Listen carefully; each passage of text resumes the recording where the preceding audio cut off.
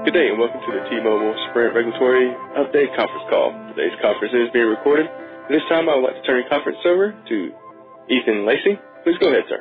Hi, good afternoon, everyone. My name is Ethan Lacey, and I do TMT Specialty Sales at New Street. I want to thank everyone for joining us today for our T-Mobile Sprint Regulatory Update Call. We appreciate you all coming on. Again, very last minute, similar to our Monday call, but obviously the situation has been extremely fluid, and like you all, we've been keeping our heads on a swivel as much as possible as the facts on the ground change. From New Street on the call today, we have Blair Levin and Jonathan Chaplin. As always, the more interactive, the better. There will be no slides for this call. There were 2 notes out today, which were included in the invite. If you have any questions, please feel free to send any of those questions through over email. Blair, obviously, if you don't know him, he's our TMT regulatory analyst, the former FCC chief of staff, and author of the National Broadband Plan, and Jonathan Chaplin covers U.S. cable telco for us at New Street. And as always with these calls, Blair's probably a great place to start. So, Blair, I'm going to hand it over to you. Great. So I think the right way for investors to think about it is there's a 3-step process to getting to the end. Step number 1, Macon Delrahim has to decide what he wants to do. Once he decides, it is likely, and this is somewhat unique, there are many things that are unique, but we're likely to go to court. If he decides to go along with what is the apparent staff recommendation, the DOJ and the states will together go to court to block a closing of the deal. If he decides to join with the FCC and allow the deal to go forward, then the question is, do the states independently sue to block the deal? And then the third thing will be, what does the court do in either event? We can go through the different odds, but as to the last 2, they're so dependent on the first that I'm just going to focus quickly on that one and then turn it over to Jonathan, because I think one person in this particular case dramatically affects the odds of the court battle. And by the way, it's not 100% certain that either the states will bring an action or that the companies will, though I think the companies are highly likely to. And it's really not clear who the judge would be. So, but let's get to the core question today. What does Delrahim do? As we talked about in our note, when we got the news Monday, the logical assumption was that this was part of a plan between TMO, the FCC, and the Justice Department to essentially provide Macon Delrahim some cover to say yes. And there's certainly been a lot of speculation and rumors about that. But when you see the Bloomberg story that came out on Monday and then you see today's, you have to say, well, maybe that's not the case. And maybe what was really going on was the T-Mobile realized it was not winning at the DOJ, and in a way to put political pressure on Delrahim, decided to go this route. And in the note, we focused on the messaging element, because that, to me, told us what they were kind of thinking about how to move to a positive outcome from their point of view. So I have no particularly great insight into what Delrahim will do. It does seem that the staff is against it. I could articulate a number of reasons he might say yes. I can articulate reasons he might say no. Where I am today is not where I might be tomorrow, but I think he's slightly more likely to join the staff recommendation than to join the FCC. But I don't have a high level of confidence, and I think that part's a close call. And I will just close by saying that whatever outcome you put on the trial, the DOJ team, whatever team they're on, that is the team that is pretty heavily favored to win in court, in my opinion. And with that, let me turn it over to Jonathan, and then we can just go right to questions. Before I comment, I just got a quick question for you. So during the study day period where Delrahim is making up his mind, is he making up his mind on a static set of facts, or is there an opportunity for discussions between him and the companies on additional conditions? It's absolutely, anything can happen. And there are a number of facts that might be indicators to us, such as, hiring outside counsel that might be an indicator. There are extraneous events like a Donald Trump tweet that might affect it, so I think at this point that's really complicated. But certainly there can be continuing conversations. What I can't figure out, and we talked about this a little bit in the note, is are there conditions that the companies could offer him that would be attractive enough for him to say, whereas I'm consistent with my staff view that the FCC conditions were not sufficient, I now have gained a new condition that really is sufficient. We've talked a lot about that, Jonathan, and we've written a bunch about different conditions. But I don't think, for example, his saying, if the price freeze goes to 5 years, then I'm okay. That doesn't sound right to me. But there might be other conditions that would lead him to be able to hold his head high from an antitrust perspective and yet go along with the FCC. So what I find interesting in the reporting in the Bloomberg story yesterday, the day before yesterday, and then the Wall Street Journal story in the morning, the way the source appears to have positioned the DOJ's objection is they're not satisfied with the conditions that have been offered up so far, which seem to open up an opportunity for sort of additional conditions or conditions that are greater in magnitude than the ones that have been offered up so far that could get the process across the goal line. We certainly noted that same thing. We talked to a lot of the folks about what those conditions would be. The starting question is the DOJ saying that the market that they're concerned about is the prepaid market, or is it the overall wireless services market going from 4 to 3? If it's just the prepaid market, there certainly are a lot of things you could do in terms of the Boost spinoff or a spinoff of more, spinoff of some network assets or whatever, to strengthen that entity that then competes for the prepaid customer. But that's not the impression that I got from the Reuters story this morning, which was suggesting that they're concerned about the broader market. Okay. And then it's a lot tougher to get a condition. So with that as background, my comment would be as to what Del Rahim is about to do, I think it's as Blair articulates, very difficult to do, very difficult to guess. And as that sort of plays out for the companies, it doesn't matter all that much to our positioning on T-Mobile because we think there's a compelling equity story whether the deal goes through or not. And so despite all of the uncertainty swirling around this situation, we're comfortable owning T-Mobile. There's not a lot of upside to our valuation if the deal doesn't go through, but there is upside. And there's very meaningful upside if the deal does go through. And so the way we look at it is you've got sort of a free option on the great scenarios, and it doesn't really matter that much whether you think there's a 20% probability of a $100 outcome or an 80% probability of a $100 outcome. Since it's free and we'll have a very good idea of what the answer is in 30 days, it makes sense to own T-Mobile. With Sprint, it's a lot more challenging. With the stock back up towards $7, you've got very considerable downside and still considerable upside if the deal goes through. But much more binary. And given that you can play the situation through T-Mobile, which is much easier, it made us just inclined to move to the sidelines on Sprint. In terms of the outcomes here, I think there probably is an opportunity for a middle ground, for a deal that gets approved with concessions that are greater than the ones that the FCC has agreed to with the parties. It's just difficult without knowing the specifics of the DOJ staff complaint, what those concessions would need to be.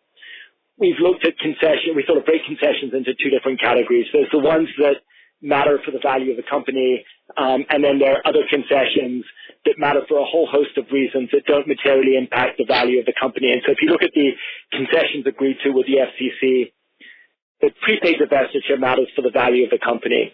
The commitments to build out on 5G, home broadband in rural markets, price cap for 3 years, and all of the other conditions don't have any impact on the value of the company. They were things we either assumed in our base case, it was always part of the T-Mobile plan, or it's the extent that they're new, they don't have a material impact on pricing, market share, margins, free cash flow, or anything else. So with that as a backdrop, we sort of looked at three different kinds of conditions that might work depending on what the complaint is at the DOJ. One was remedies in and around prepaid, divesting prepaid, and we sort of looked at scenarios there and the impact it would have on value. And in just a divestiture of Boost, we think it probably saps about $1 worth of value from the deal, which in the grand scheme of things is fairly insignificant. And then you could ratchet up that value depending on how much more onerous you want to make a prepaid condition. The next category we looked at was spectrum divestitures. And here, selling spectrum to AT&T and Verizon does nothing for curing competitive harms. You'd have to divest spectrum to somebody like cable or some other new entrant. And because, therefore, the spectrum divestiture would be it's sort of an inefficient sale, inefficient forced sale with a smaller number of buyers, you would assume value leakage. And we looked at scenarios of 20, 40, and 60 megahertz being sold. We think the most likely would be 40 megahertz. We think the companies would probably walk away from a requirement to divest 60 megahertz, or at least the prospect of them walking away goes way up. And really difficult to know in an inefficient transaction what the spectrum would fetch, but we see value leakage there in addition to the value leakage from the prepaid divestiture that has been agreed to with the FCC, but it's still probably well within the $7 billion that the companies have outlined. And then the third category we looked at was just a much more onerous condition where the companies merge, but spin out all of Sprint as an MVNO. The value leakage there is much greater. You would book the $4 billion a year in network synergies, but lose $2 billion a year in SG&A synergies. From our perspective, still very much a deal worth doing. You preserve the bulk of the $43 billion of synergies, and we've always thought that $43 billion of synergies was understated. The value leakage there is somewhere around $17 billion, so well above the $7 billion that the companies have articulated as their walk away. From our perspective, it doesn't actually make sense to walk away from the residual synergy value. That's still value over and above the standalone value of the companies. But what it probably means is the consideration that Sprint gets has to be adjusted. And I would just finish off by saying we sort of looked at extreme versions of concessions in each one of these categories. It's not clear that the companies would have to go all the way to this extreme version in any one of these scenarios. But what we've articulated is an extreme set of conditions that we think is still in the interest of the company. It would certainly cure categories of harm, depending on what the DOJ is focused on, may well get the deal across the goal line. It then comes down to whether T-Mobile would go as far as we think they ought to on concessions, and whether these categories of concessions would actually cure the harm that the DOJ has identified. And that's where the unknowns are. And with that, I'll turn it over to questions. Thank you. If you would like to ask a question, please signal by pressing star 1 on your telephone keypad. If you are using a speakerphone, please make sure your mute function is turned off to allow your signal to reach our equipment. Again, press star 1 to ask a question. And maybe just while we're waiting, I've got a couple already from the field. And again, if anyone wants to send questions to me, you can at ethan.lacey@newstraightresearch.com. Blair, question for you, at least initially, is just your thoughts in terms of TEMA sort of and the workaround of using the FCC to pressure the DOJ. How do you think about that in terms of potential for it to backfire, specifically to Del Rahim, and sort of what view he may have of them sort of changing the timeline of approval or changing the process of approval? Just how divergent are we from normal course, are we? We are so far from normal course. We have really jumped the shark, as they say in Hollywood. And in the piece this morning, there were a number of things which I regard as being deviant from normal, but there are others I could have mentioned. Look, there are two different scenarios. One is that he was in on the game all along, and there were some rumblings to that effect. There are some other indicators that where he was aware that they were talking to the FCC. It was only on Friday that he was told that the FCC was going to make the announcement Monday. I suspect any person who had that job at the DOJ would be outraged in a couple of different ways. One by kind of the timing, but a second, the nature of the chairman's comments. I'm not making a substantive point. I'm simply saying it basically said, look, we have two big priorities at the FCC, 5G and rural deployment, and we get them both. You DOJ, have a nice day. There was no kind of like, the DOJ has a different mandate. Their view of the competition issues is important to us, etc. There was none of that. So I suspect that there is a significant amount of resentment. However, I don't know that at the end of the day, when emotions calm down and when egos move, that's actually material. I think that I am not sure what is going to motivate Del Rahim at the end of the day to make the decision he makes, but I doubt it's going to be personal pique or anger. He will decide on some other grounds, and I think that part of the effort by T-Mobile and the FCC was to essentially corral him into looking at this through that kind of policy/political lens of getting 5G and rural broadband deployment, which I think most people would agree is a high priority for the FCC and the administration, but not really relevant to the consideration under the Clayton Act of whether this transaction is substantially likely to harm competition. Got it. And I have quite a few more, but I'll just see if there's any on the phone lines. Operator? We do have a question from Drew Segura, AIG Advisors. Hi, it's actually Cecile. Thanks again for taking my call. I appreciate these calls. So I wanted to understand, Jonathan, were you saying that it was going to take 20 to 60 megahertz to solve, is that the prepaid boost problem, the needing of spectrum? So we looked at three different categories of divestiture. One is divesting prepaid, the other one is divesting spectrum, and the third would be divesting all of Sprint. And I really think of them as being designed to solve different problems that the DOJ might have. Since the companies have already agreed to divest Boost with the FCC, I presume that concession remains in place. And so if they're divesting spectrum, it's over and above divesting Boost. So those two, if they're divesting spectrum, it's spectrum and Boost, but they're really designed to solve different problems. Got it. Okay. And then here's my question about the rural build-out. The states are saying that that's insufficient because with the fine that, or however this, a bond or fine or whatever, that would be paid, it's not enough to guarantee that they're going to actually do the build-out, and it's the build-out they need, not the fine. Any response from either of you on that aspect?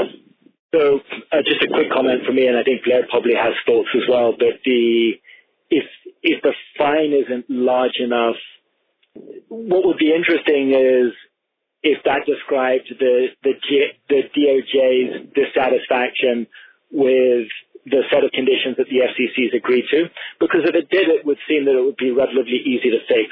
The DOJ could tell T-Mobile that they're willing to approve the deal with a greater fine if they don't meet their build-out commitments. If T-Mobile's sincere about the build-out commitments, which I actually think they probably are, they probably won't have too much problem with that kind of a enhanced condition, and this thing can close and we can be on our merry way. I suspect this case isn't going to turn on that, though. Whether that probably isn't going to be the issue that the DOJ is hung up on, and if it goes to court with the state suing, it's probably not going to be resolved around the magnitude of fine. I think what Blair would probably say is building out in rural to address all the deficiencies in the broadband market does nothing to address concentration of the market and the reduction of competition in the wireless market. These are separate markets. But Blair, I'd hand it over to you. That's exactly what I would say. And I would just note that the Reuters article this morning said DOJ staff is concerned that a merger would result in T-Mobile not competing as hard against Verizon and AT&T, and that's their concern, and that was certainly the concentration concern that motivated the Justice Department to file a complaint against the 2011 AT&T T-Mobile deal. The rural build-out is irrelevant to that. Right, I'm just trying to figure out how motivated the states are. That's okay. Sorry, thanks. Sorry, go ahead. What was the question? Oh, no, I was just saying thank you.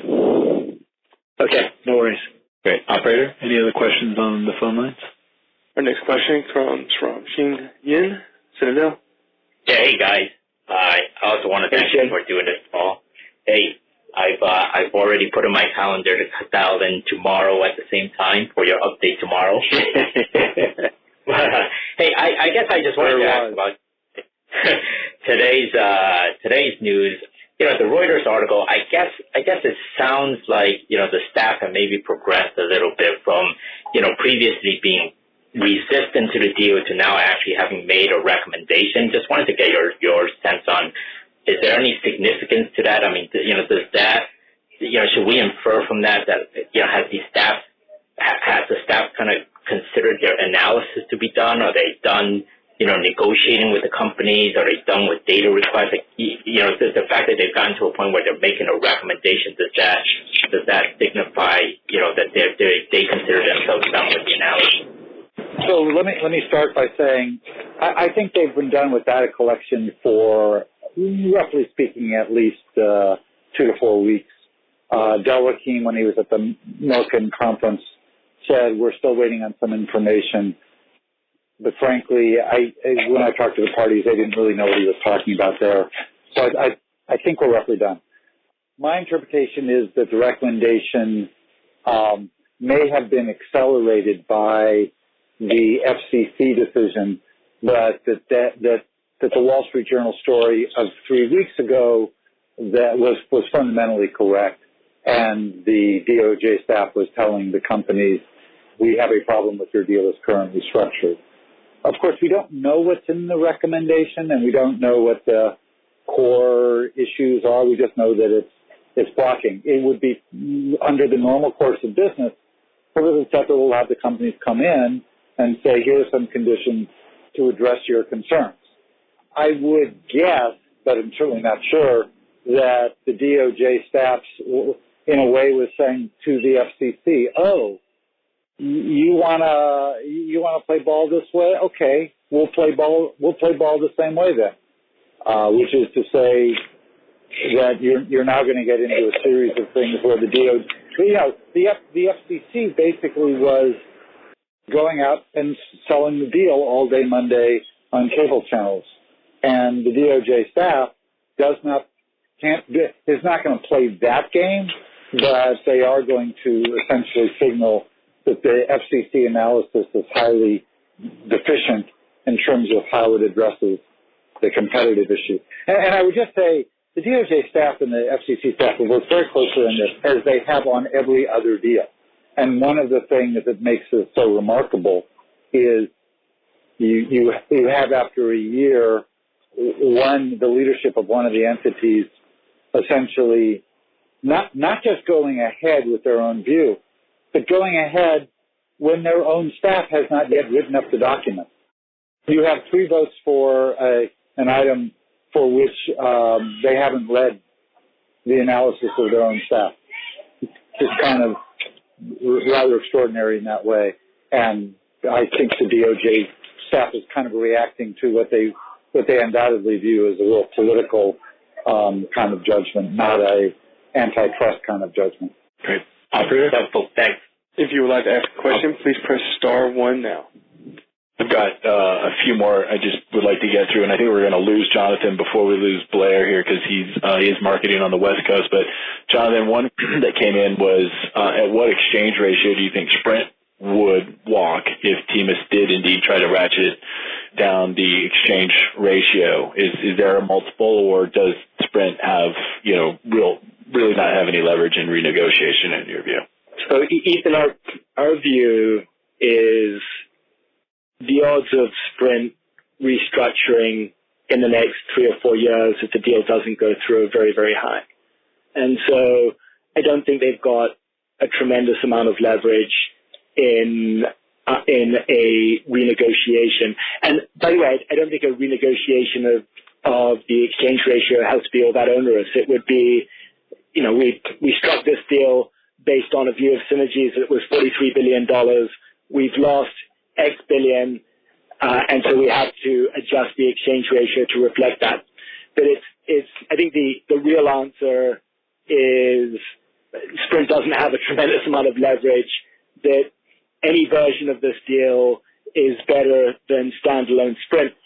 I would caveat that with we've seen some fairly unpredictable negotiating tactics from Masa in the past. So it seems like a lifetime ago that he got very close to structuring a deal with T-Mobile that was better than the deal he has today, stormed out at the 11th hour in disgust, marched around from company to company looking for alternatives, and ultimately came back a few months later and accepted a worse deal than he was offered a few months before.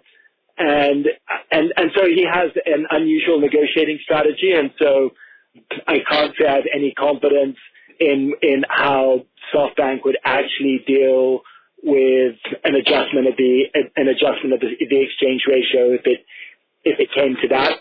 But I'm going into the analysis with a view that any version of this deal is better than the status quo. That's great. That's helpful. And Jonathan, if you have to drop, I'm going to pivot over to Blair, but if you have to drop, that's totally all right. I think Vivek is also dialed in on and can answer any other questions after this. Blair, one that we've gotten quite a few of is just timing questions. The Reuters article had talked about a month, I believe. Obviously, the shot clock ends on June 3rd. Pi had mentioned in coming weeks. Any view as to sort of why that 1 month number was, out there in the press, and any thoughts around timing would be helpful. Yeah, first of all, the FCC clock is irrelevant and always has been. I would have expected the Reuters article to say a couple of weeks, Delrahim is giving himself more time. I don't know what Delrahim is waiting for. That is to say, if he wants to talk about conditions, they'll be in his office in 10 minutes, right? If he wants to, otherwise if he just wants to make up his decision, he's had the data points for a while. I might note, Delrahim was unusual in that he sat in on a lot more meetings involving this deal, this is what I'm being told, than other folks. So, it's not like he's getting this memo and it's something new and fresh for him. He's been well aware of this and has been following this closely. But having said that, there are many different things on his agenda, and he is just giving himself more time. I actually expect it to be in the next couple of weeks, not to take a month. But there is no clock ticking. As we noted in the piece this morning, there is a Hart-Scott-Rodino provision which says the companies can certify compliance with the second request from the DOJ, and that triggers a 30-day clock in which the DOJ either has to file a complaint or the companies are allowed to close. I don't believe the companies have certified that, but they may have, and there may be a clock ticking on that. But in any event, I think that in the grand scheme of things, whether it's 2 weeks, 3 weeks, 4 weeks, or tomorrow, that's not really the most important thing. The important thing is which way does he go? Right, and then I think another common question we've had today is just sort of focusing, since so much at this point would appear to of the outcome would appear to be in, or basically all of it would appear to be in Del Rahim's hands. Do we have any view on what his career aspirations are, or how those might factor into a decision that he makes? Well, I'm really troubled by the fact that I have to answer such questions. I'm not blaming anyone for asking them. I'm just saying I don't know the man. I don't know what his aspirations are, but I'm going to make some guesses. But, it can go in so many different ways. He certainly, at one point, was trying to get different jobs such as White House counsel and even Attorney General. But I think given his relationship with Barr, he probably views his likelihood of, and Barr is, of course, the president's favorite cabinet member at this moment in time. But he probably views any future high-level government lawyering job as not in the cards for now. So my guess is he's probably thinking he wants to go back to Los Angeles and head the antitrust group of one of the large Los Angeles-based law firms, or a firm with a big office in Los Angeles or something like that. And, reasonable minds can differ as to what the right strategy is. But there's an assumption there that he's going to be driven in that decision by a kind of future consideration. And I hesitate to make that about someone I don't know. But I will simply note that the value to outsiders is, are you respected by the DOJ staff and the staffs of the state attorney generals? Because if you're in the antitrust bar, that's kind of who you're working with. Sometimes you're on their side, sometimes you're not. But any lawyer knows it's not black and white. It's not like Democrats and Republicans. You can be adverse to somebody, but the real question is, do they respect what you're saying? Are they open to you? That would argue for going along with staff. On the other hand, there was considerable, Ajit and the Wall Street Journal, and kind of there's a certain conservative point of view which says, why should we stand in the way of companies that want to merge? So I don't know that other people may have better insight, but I'm not sure that's that fruitful an area of inquiry unless you know a lot more about the person than I do. Got it. And then only because you mentioned it, there was a number of questions on state AGs. I guess one, just being, why haven't we heard anything from the state AGs yet? And two, I know there was a meeting between the DOJ and the state AGs. If you have any view on what the meaning of or importance of that meeting was, would be appreciated. Sure. So why haven't we heard more from the state AGs? Why should we hear it? I mean, I think the state AGs have been working very closely with the DOJ staff. It now appears obvious that the states were believing that the DOJ staff was going to recommend a blocking it, and there's no reason for them to say anything. The second point I'd note is there was a lot of discussion a few months ago, and Del Rahim apparently blasted the state AGs for leaking, and so maybe they decided they didn't have anything to say. There is no reason for them to say anything until there's a Del Rahim decision. There are reasons to prepare for any eventuality, and as we've reported, and as the public, there have been other reports that they have hired leading economists and others to prepare for litigation. As to what the meeting was about, there are two interpretations. First would be the DOJ staff went to the states in an effort to say, are there any conditions we could obtain that would cause you to cease and desist from any efforts to litigate this? If I was Del Rahim, one of the things that would concern me most is if I go with the FCC and the states sue and they win, then my career will be defined by two extraordinary losses. First with AT&T, a deal I tried to block where I lost, and second with this, a deal I let go and a court said, no, under the Clayton Act, you should have blocked it. That probably is riding on his mind, and so that scenario is certainly a plausible one.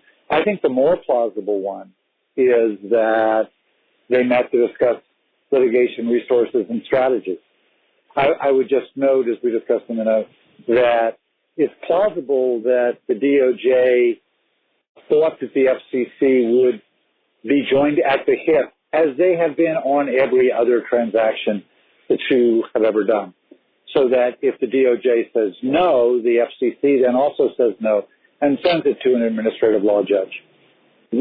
Probably the most significant thing that happened was the FCC signaled they're definitely not doing that. That's a big deal and a real benefit to the deal because it means the companies get to go to court immediately upon a DOJ decision blocking them, if that's what the decision is. And then, you can argue about what the odds will be. I think the DOJ and the states would be the favored party, but a lot depends on who the judge is. And so it could be that the DOJ had not been anticipating litigating and now finds themselves in a situation where, within a few months they might find themselves in court. So what do they do? That's why I slightly favor that interpretation. Okay, I've had a lot of questions on scenario analysis, and you were kind of just walking through some of them, but can we just do sort of a rapid fire just to be clear who we think wins? You did your rapid fire, and then in 3 minutes I've got to run. Okay, all right. This might be a good place to end then. So DOJ blocks, company sues, who wins? The DOJ in the states, I would give them, roughly speaking, a 75% chance of winning in court. But we'll completely reassess when we know the judge. DOJ approves, state AGs sue, who wins? Probably the companies in the DOJ, slightly less odds. I'd go with 65. Again, completely to be reassessed when you see the judge. Okay. And are there any other, I guess, obviously DOJ blocks, companies don't sue, deal's done. Are there any other scenarios? Yeah. Any other scenarios that we should think of? Yeah. Yeah, the DOJ goes with the FCC and the states decide not to sue. I think those are the 4 basic scenarios. Okay. And then last question for you, Blair. If Barr recused himself, who else in the administration do we think that he might be talking to? Oh, he might be talking to anybody, but Delrahim is the decision maker here.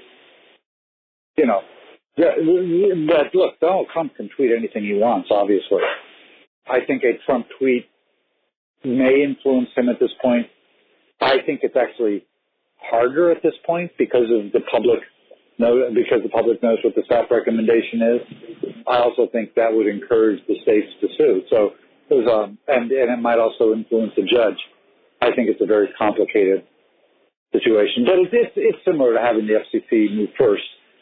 There's definitely positive things to it. There's certainly a risk of it backfiring. Okay. Well, with all of my speakers gone, I think that's probably a great place to wrap up the call. Blair, thank you so much for jumping on. Thank you. Obviously, we appreciate everybody for sending in your questions. For those of you who we didn't get to, please reach out and we can take any further questions offline. Thanks, everyone. Thank you, ladies and gentlemen. This concludes today's teleconference. You may now disconnect.